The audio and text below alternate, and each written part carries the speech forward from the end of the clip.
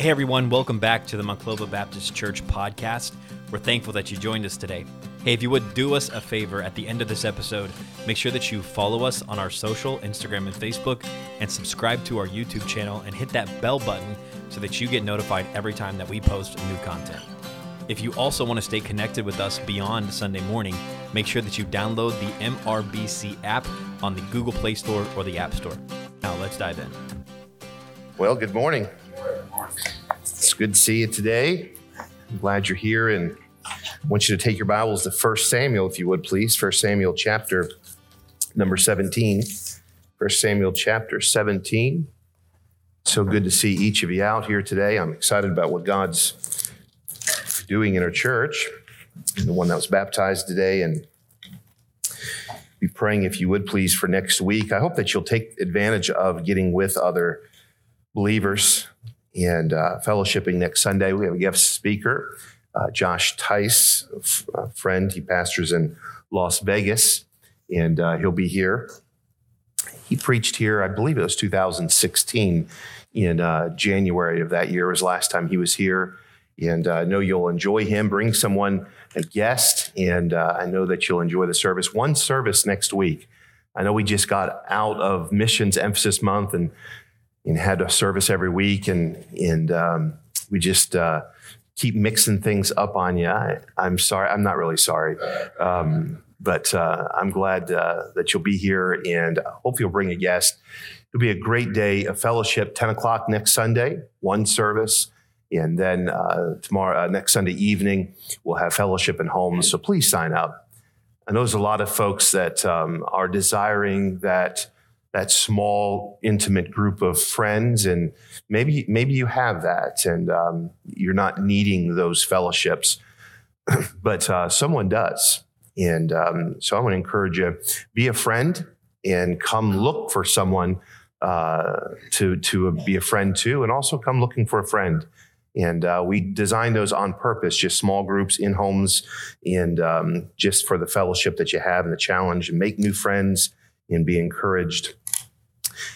1 Samuel chapter 17, it's a familiar passage of Scripture, and it's a battle that took place in the valley of Elah. We took a trip to Israel, and I wish I could take the entire church on a trip. I've learned there's a better way to fly. It's called cruising. My wife and I were away last week. We went away for an anniversary, and I took her on a cruise ship, and it was incredible. And I don't think we should make airplanes anymore. I think we should just cruise everywhere. And so I found out there's a Holy Day trip, the Holy Lands trip on a cruise boat. It's 12 days. And I said to my wife, I think we ought to do that instead of a bus. I'm not sure how you get around Israel in a cruise boat, though. That's a little odd to me. I don't think they fit in the Jordan River, but I wish I could take the entire church to Israel for several reasons. One is just to see the things that you read about in the Bible. It makes the Bible make sense. The story of En-Gedi, when David is running from Saul and he comes into to En-Gedi, and there in the desert area of En-Gedi, there's a waterfall, right? I mean, you're driving through the desert; it's nothing but just dry desert, and you come to a place, a garden area, and there's this beautiful waterfall. And in these waterfalls, you see mountains on both sides and a waterfall in between. And in these mountains, you'll find caves. And these caves, we read where David would hide as he's hiding from Saul. Saul would be in those caves, and David came out while Saul was sleeping, and he cut the garment off of Saul. And the Bible says this, that after Saul got up that next morning and went an hour's journey, specifically says an hour's journey. And I've always read that in the Bible, and I thought to myself, how do you go an hour's journey? And then David comes out of the cave and calls out to Saul. Saul turns around and hears David after walking an hour and recognizes David's voice, and they have this conversation. I mean, even if you're the slowest of walkers, and we took a few of those to Israel with us, you still go far in an hour. And I believe the word of God. I believe it because the Bible says it, but it didn't make sense to me until I stood there in En-Gedi, and on this top of the mountain range, and on this top of the mountain range, which is about as wide as this auditorium, it takes about a 55-minute walk to go from the caves on this side, down through the valley, up through the other side. And literally you could be as wide as the auditorium apart and be an hour apart from each other. And just to see that, it makes the Bible come alive. I could imagine David at one of the caves on this mountain, Saul on the top of this mountain, just as wide as this auditorium is apart, having a conversation where your voice just carries over that mountain, through that valley, and having this conversation. I sat there, and as I saw that, I just said, God, your word is so true. It's so powerful. In 1 Samuel chapter 17, we read of a story of David and Goliath. Have you ever heard the story of David and Goliath?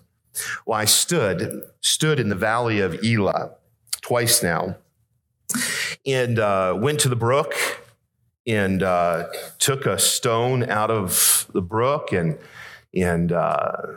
just imagined this landscape, stood at this landscape. I found a rock that had some red on it. I'm not sure if that, some of you will get that later. As you stand there and you imagine see this landscape, these valleys, the mountains where the Philistines would have been and where the Israelites' armies would have been, and in the valley of Elah that was there is now a road that goes through there, and the brook is still there. The fields are still there. And as you stand there, you just think of what happened in Israel on that day that David came and heard this Goliath, this giant, call out and curse the God of Israel. It's not just the story of a young boy that put a rock in a sling and killed someone that day. It's a story of God getting glory from someone that was willing to be used of God. Oftentimes we put a lot of emphasis on Goliath, this giant, this massive man that all of Israel was afraid of. But we really need to put the emphasis not even on David, but on God, where God got glory by using a boy that nobody else thought could do this. I want you to go with me, if you would, chapter 17. In verse number 4, and I'm going to be a couple different places, so follow along with me in chapter 17. We find this is after verse 16, where David is anointed to be king. Now, what's interesting is this. David's brothers in chapter 16 of 1 Samuel, Samuel comes and visits each of his brothers, all 7 of them. David's the 8th, the youngest brother, in their home. And he's there on purpose to anoint one of these men to be the next king of Israel. It wasn't a secret. It's not like he was there, he anointed him, and nobody knew why he was there. David's family understood why Samuel was there. He told them why. God said to Samuel that Saul no longer is going to be king, to go anoint one. He goes to the house of Jesse. Jesse, the Bible says in chapter 17, is an older man and well-known and a wise man there in Israel, in Bethlehem, Judea. And so Samuel comes to this house. He has these 7 older brothers, David does, and he goes one by one and presents each of these brothers to Samuel. Samuel gets to the second to the last and says, I've seen 7 of them. Do you have another son? Almost like this: God, did you send me to the right place? Is this it? Because these 7 boys you just brought before me, you're not telling me any of them are the one. And Jesse says, I do have a young son. And when he says it, I imagine Jesse, he didn't even bring David into the house. And when he says to Samuel, I do have another son, but kind of like, if these 7 aren't good enough, this guy's not going to be either. So we left him out there to work in the field, to care for the sheep. And David comes in and Samuel sees him and God says, that's the one. And he's anointed to become king of Israel there in front of his family. The very next chapter that we read about, Saul is taking the armies of Israel, and David's 3 older brothers are taking to that army as well. And they're standing in the valley of Elah, in the trenches there, the Bible says, and there's a battle's going to array, the Philistines versus the Israelites. And David is sent to go to this battle to just see how his brothers are doing. Look with me in verse number 4. And there went out a champion out of the camp of the Philistines named Goliath of Gath, whose height was 6 cubits and a span. He had a helmet of brass upon his head, and he was armed with a coat of mail. And the weight of the coat was 5,000 shekels of brass. And he had graves of brass upon his legs and target of brass between his shoulders. And the staff of his spear was like a weaver's beam, and his spear's head weighed 600 shekels of iron. And one bearing a shield went before him. And he stood and cried unto the armies of Israel and said unto them, now listen to what Goliath says.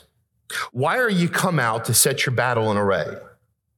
Am I not a Philistine, and you servants to Saul? Choose you a man for you, and let him come down to me. If he be able to fight with me and to kill me, then will we be your servants. But if I prevail against him and kill him, then shall you be our servants and serve us. And the Philistine said, I defy the armies of Israel this day. Give me a man that we may fight together.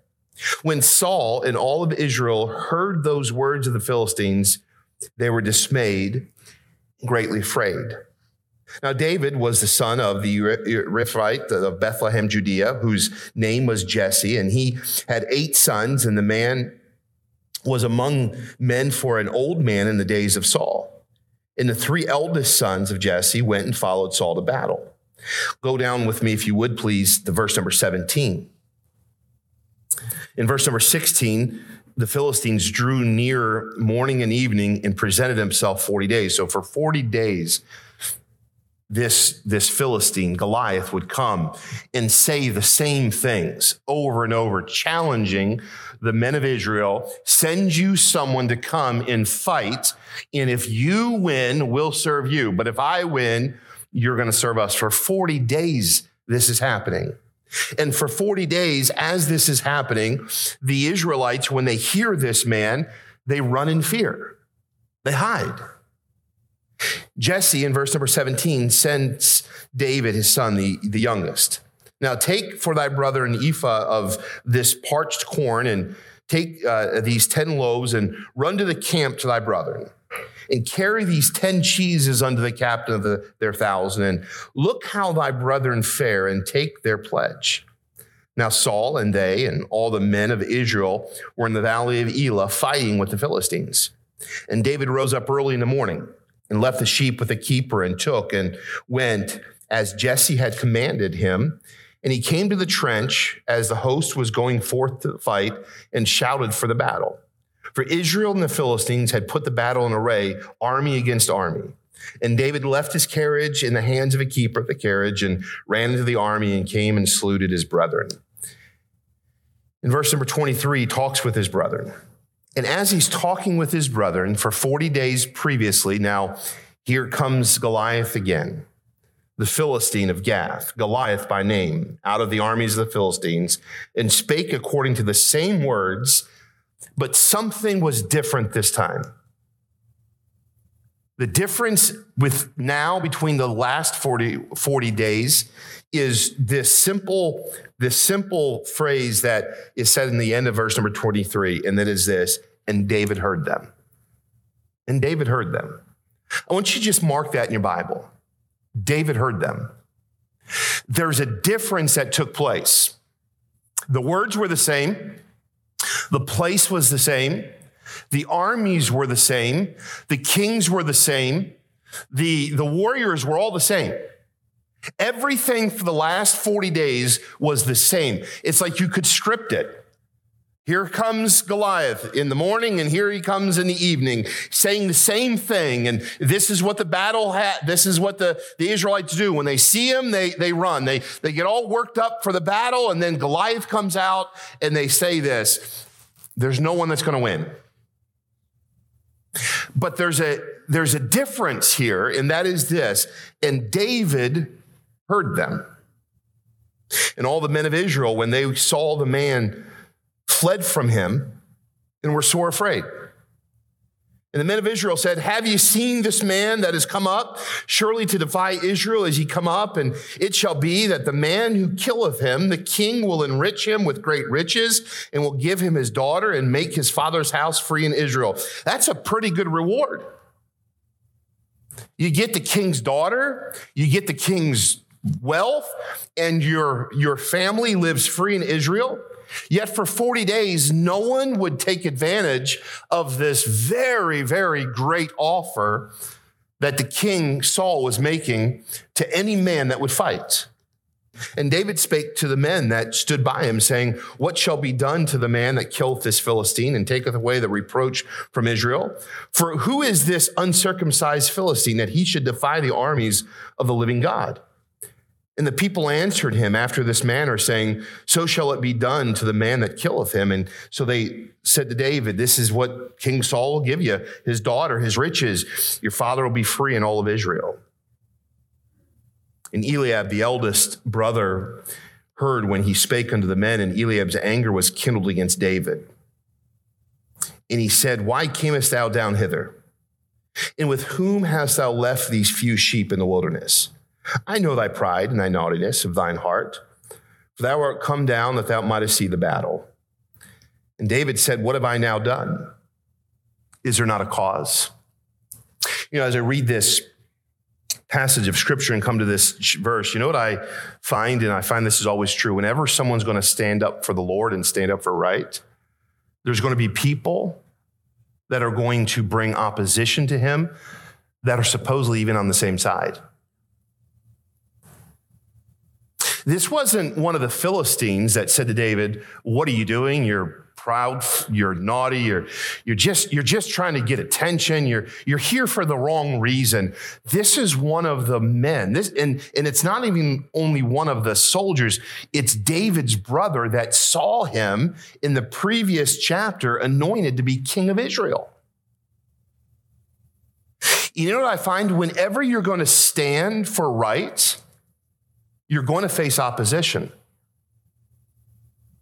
You're not only going to face opposition from the Philistines or from Goliath or from what seems to be the enemy that is unbeatable. You're going to face opposition from even people that ought to be on your side supporting the cause that you're going to do.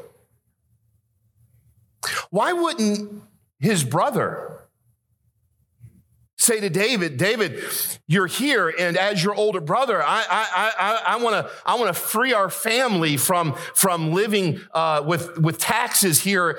There's so much I could do for our family. We could take the wealth. We could be married to the king. This is what I'm going to do. My little brother of 7 brothers below him.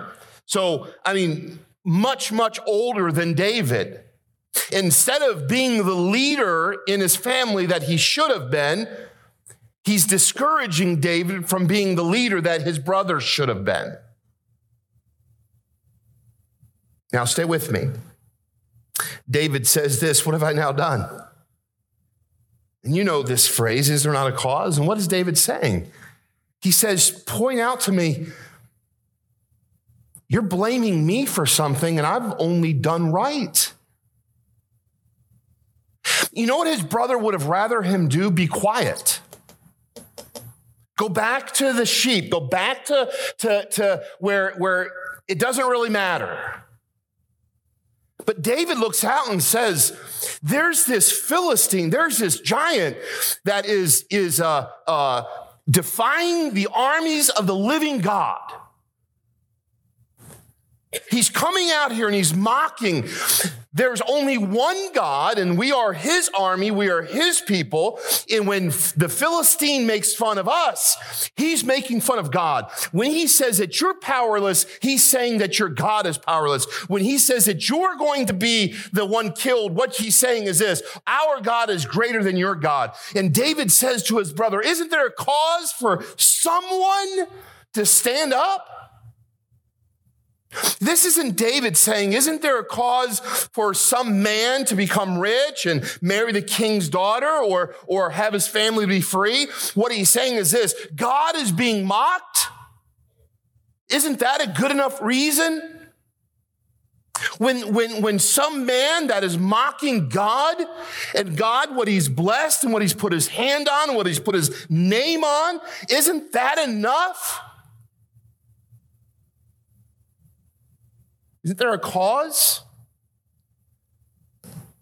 And he turned from him toward another and spake after the same manner. And the people answered him again after the former manner. And what it simply is saying, the Bible says, so David turns to someone else and he's trying to get their attention. He's asked this question a few times here in these verses. He's talking to people saying, don't you see this? Don't you understand? And so in verse number 31 and verse number 32, David is brought to Saul. And David said to Saul, now David, the young man that no one thought would be king, the one that his older brother said, you're just being proud and you need to go back and just be by yourself and take care of, kind of like just you're nothing, you're a nobody, just go back and be quiet and let the men handle this problem. They bring him before Saul.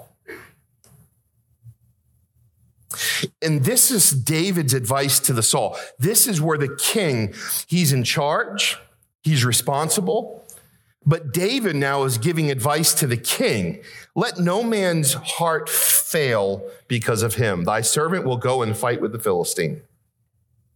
And Saul said unto David, you're not able to go. You're a youth.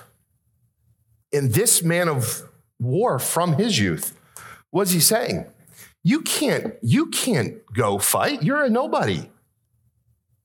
And this guy that wants to fight, he's been a warrior since he's been your age. And David said unto Saul, King Saul, thy servant kept his father's sheep, and there came a lion and a bear and took a lamb out of the flock. And when I went after him and smote him and delivered it out of his mouth, and when he arose against me, I caught him by his beard and smote him and slew him. Thy servant slew both the lion and the bear. And this uncircumcised Philistine shall be as one of them. I love David's attitude. He's not seeing this guy as a challenge. He says that the lion and the bear that I already killed, that's about the same ranking that I put this man Goliath. I'm going to go grab him by the beard. I'm going to kill him. Thy servant slew both the lion and the bear. Verse number 37, and David said, moreover, this is where David gives credit to the Lord. This is not a proud, haughty young boy that has no idea about life. This is a young man that's been anointed king that believes that his God is a big God. He says this, the Lord that delivered me out of the paw of the lion and out of the paw of the bear, he will deliver me out of the hand of this Philistine. And Saul said to David, go, and the Lord be with thee. There's a battle that takes place here.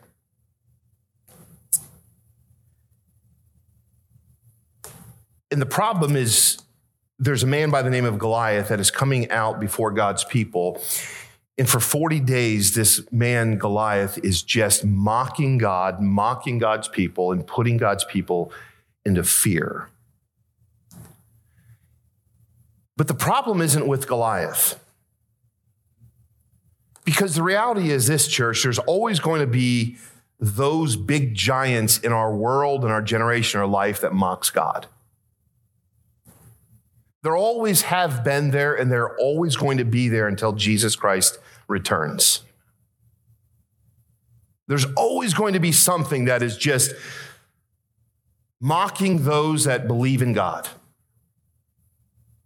And it seems like the world that we're living in, it seems like it's getting worse and worse. And I don't know if it's getting worse, or I don't know if it's just the fact that we have opportunity 24 hours a day, 7 days a week because of technology for it to be screaming in our face. And maybe both. But there's a Goliath, there's a giant that is constantly attacking the church. And much of the time that I see in this chapter, I can compare it to what we see in this generation with Christians today, with the church today. There are those that are like Goliath, the enemies of God, that is paralyzing the people of God. And we're standing there and no one is doing anything but talking. Everybody in Israel knew what the problem was. The problem was not Goliath. The problem was there was no one that would stand up against Goliath. Don't miss this. The problem was not Goliath. The problem was that no one would stand up against Goliath. The problem was this: no one had enough faith in their God that God would deliver them from the enemy. Now, they all got around because David is talking, and they're all talking about, boy, if somebody would just stand up. Saul in his tent is talking about, boy, if I could just get someone to stand up in Israel. Matter of fact, I'll offer them my daughter. Don't you think she would want to say in that? I'll offer him my daughter. I'll offer him my riches. I'll let his father's land be free in Israel. So no taxes for his father. And he still couldn't get anyone to come fight this Philistine. And for 40 days, this Philistine would come and defy the armies of the living God, defy God, and defy his people, and put him down. And no one stood up and said, you're not going to talk about God that way. Now, they all stood together and said, who's going to stand up and say he can't do that? Can you believe this Philistine is doing what he's doing? Can you believe he's saying what he's saying? Can you believe that he's coming out for 40 days and he's saying this? Who's going to stand against him? And the conversation shouldn't have been, can you believe Goliath is doing this? The conversation should have been, can you believe there's not one of us that is godly enough and strong enough and faith-filled enough that we are going to stand and represent God before this uncircumcised Philistine? Until David comes. And David comes on scene. And David hears the same thing. And this is what changed this entire battle. Verse number 23, just 4 simple words. And David heard them. And David heard them. Someone that had faith in God. Now, we find that David, he hears them. What is so remarkable about David? Not the fact that David was anointed king. Not the fact that David killed a lion and killed a bear. That's not what's so remarkable about David. What is so remarkable about David is this, his attitude toward God. And that is this, in verse number 37, the Lord that delivered me out of the paw of the lion, out of the paw of the bear, he will deliver me out of the hand of the Philistines. It is God. David was not saying that I'm someone, you know what? I've got a lot of talent here because I know how to kill a lion and I know how to kill a bear and I have fought. I am a great warrior. He's not saying I'm a better warrior than anyone here. David's not saying I'm a better warrior than Goliath. What he's saying is this, my God is a greater warrior than Goliath. My God is a greater God than the gods of the Philistines. The people of God have more power because of who their God is than the people that are worshiping false gods. And shouldn't someone stand up and represent God when a world is calling God nothing more than something compared to other gods?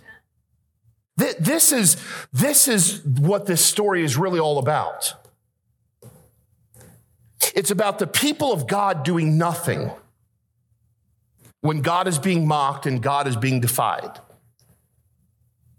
It's about the people of God standing scared, hopeless, because there's one that his name is Goliath, who's got a big mouth and he's really, really tall. And I want you to see in this passage of scripture, verse number 33, this conversation that happens between Saul and David. Saul says this, "Thou art not able to go against this Philistine to fight, for thou art but a youth, and he a man of war from his youth." You know what the problem here in Israel? The problem here in Israel is not that there's a man named Goliath. The problem here in Israel is that King Saul was not able to recruit someone to go fight this man Goliath. The problem was this: the people were in fear. The people were paralyzed. These people, they lacked God's blessing because they were not willing to step out by faith and let God work. And hear me, you write this down someplace in your heart. When you will lack God's blessing, when you lack faith to prove that God is the God of this universe.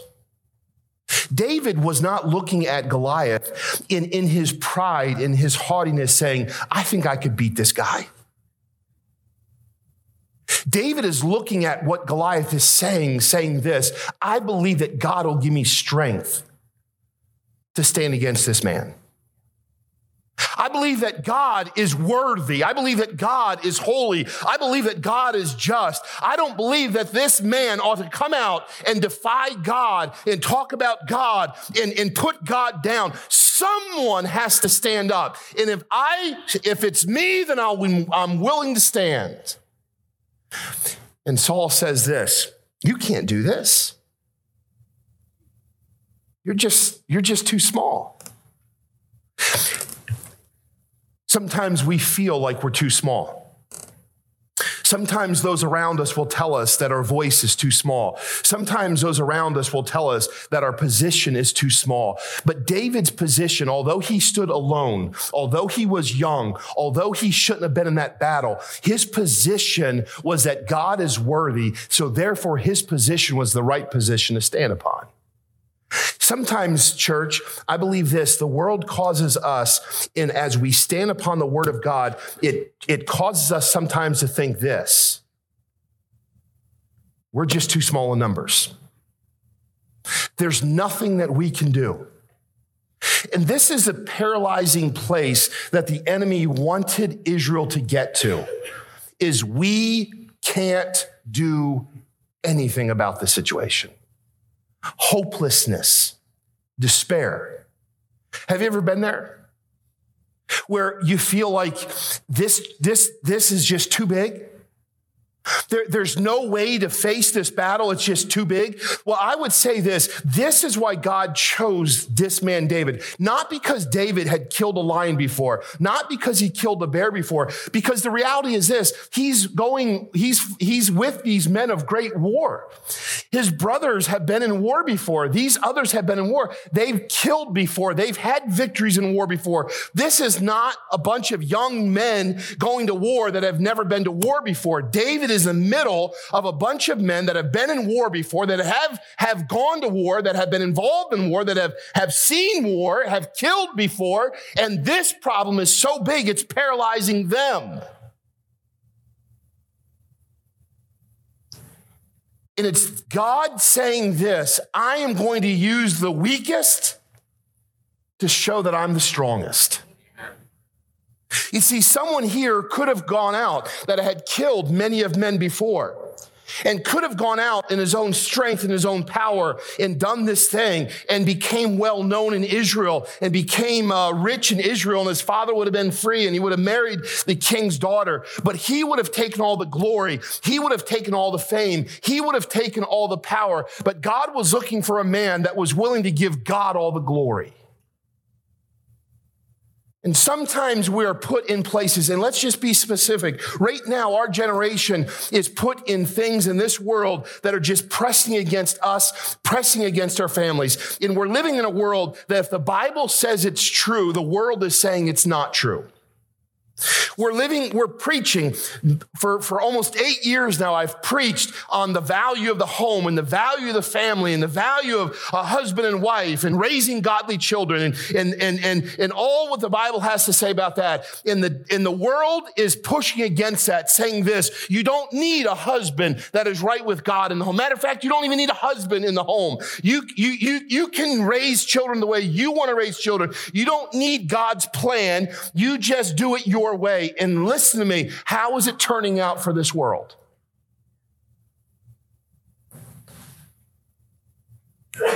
God has a design for what he desires his people to represent and be.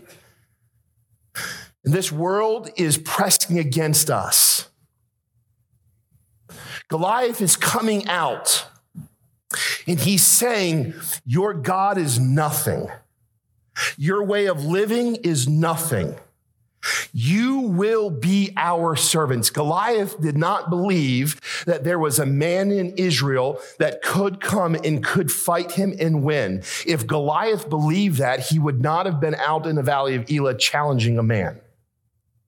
When someone comes out and challenges, he's challenging them because he believes he's the greatest. He believes there's no one that could beat him. And that's why he's making this challenge. Goliath truly believed the God of Israel was nothing. Because if he thought the God of Israel was true, he'd be on the other side. What he's trying to do is get Israel to believe that their God is nothing. When they say this, you're going to be our servants, it isn't you're going to come and live how you want to live just underneath us. No, what we want you to start to do is worship our gods. You will become us.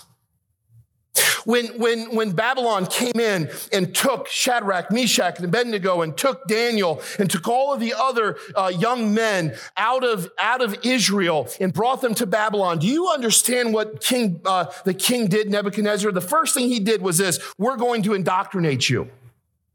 You're going to eat what we want to eat. You're going to learn what we want you to learn. What was he trying to do? He was trying to get them to stop believing everything that they were taught as children. Stop believing in the Jewish law. Stop believing in the Jewish God. Stop believing in the things that your parents raised you to do, and start believing like a Babylonian believes. You can worship who you want to worship. You can be who you want to be, and we'll tell you what to do.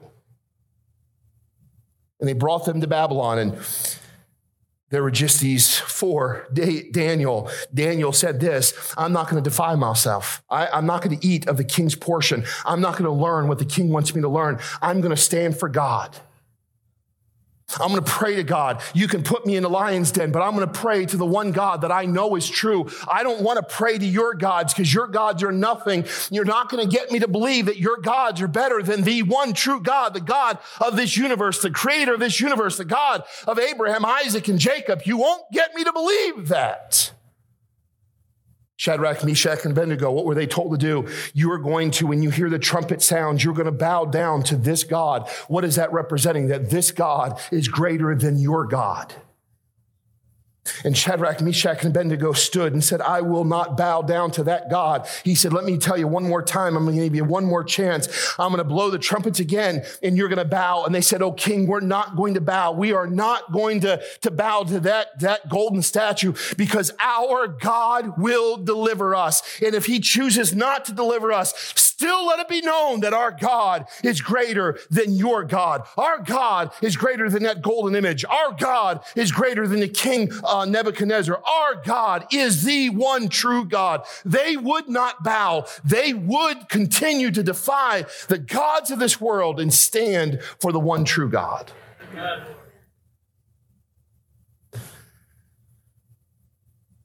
That's what the Philistines, they wanted Israel. Stop worshiping your God. Stop praying in Jesus' name. Stop saying that there's only one way to heaven. Stop saying that living wicked, defiled lives is sin. Stop using the word sin. Sin is your opinion. No, sin is God's opinion. Stop trying to put these old ancient rules on us today. It's not us putting these old ancient rules. It's God. The problem was this: the king wasn't able to recruit people to fight. The king wouldn't do it himself. And the king wasn't able to get others to help.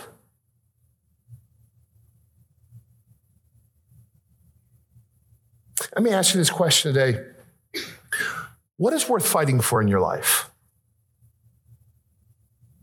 If somebody comes into my house in the middle of the night and tries to hurt my family, I really believe that I'd give my life for my family. I really believe that.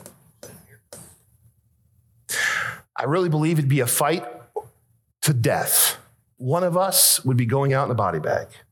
And I'd do everything I could to ensure it wasn't me. Because my family is worth defending. How about your God? Are you willing to stand in a wicked generation for your God? When you see what's happening all around us, are you willing to stand? You know what I'm afraid? There's too many Christians that are just simply, they're okay being quiet. I have an opinion, but I'm not going to share it. David had an opinion about his God. You know what David said? I'm going to share it. And you see throughout this passage of scripture, he shared it with groups of people. It's like David hears this and says, did you just hear what he said? I know he's been saying it for 40 days, David. Then why don't you do something about it? Eliab comes over. Have you heard? Yeah, he's been saying it for 40 days, David. Just mind your own business. Then why aren't you doing something about it?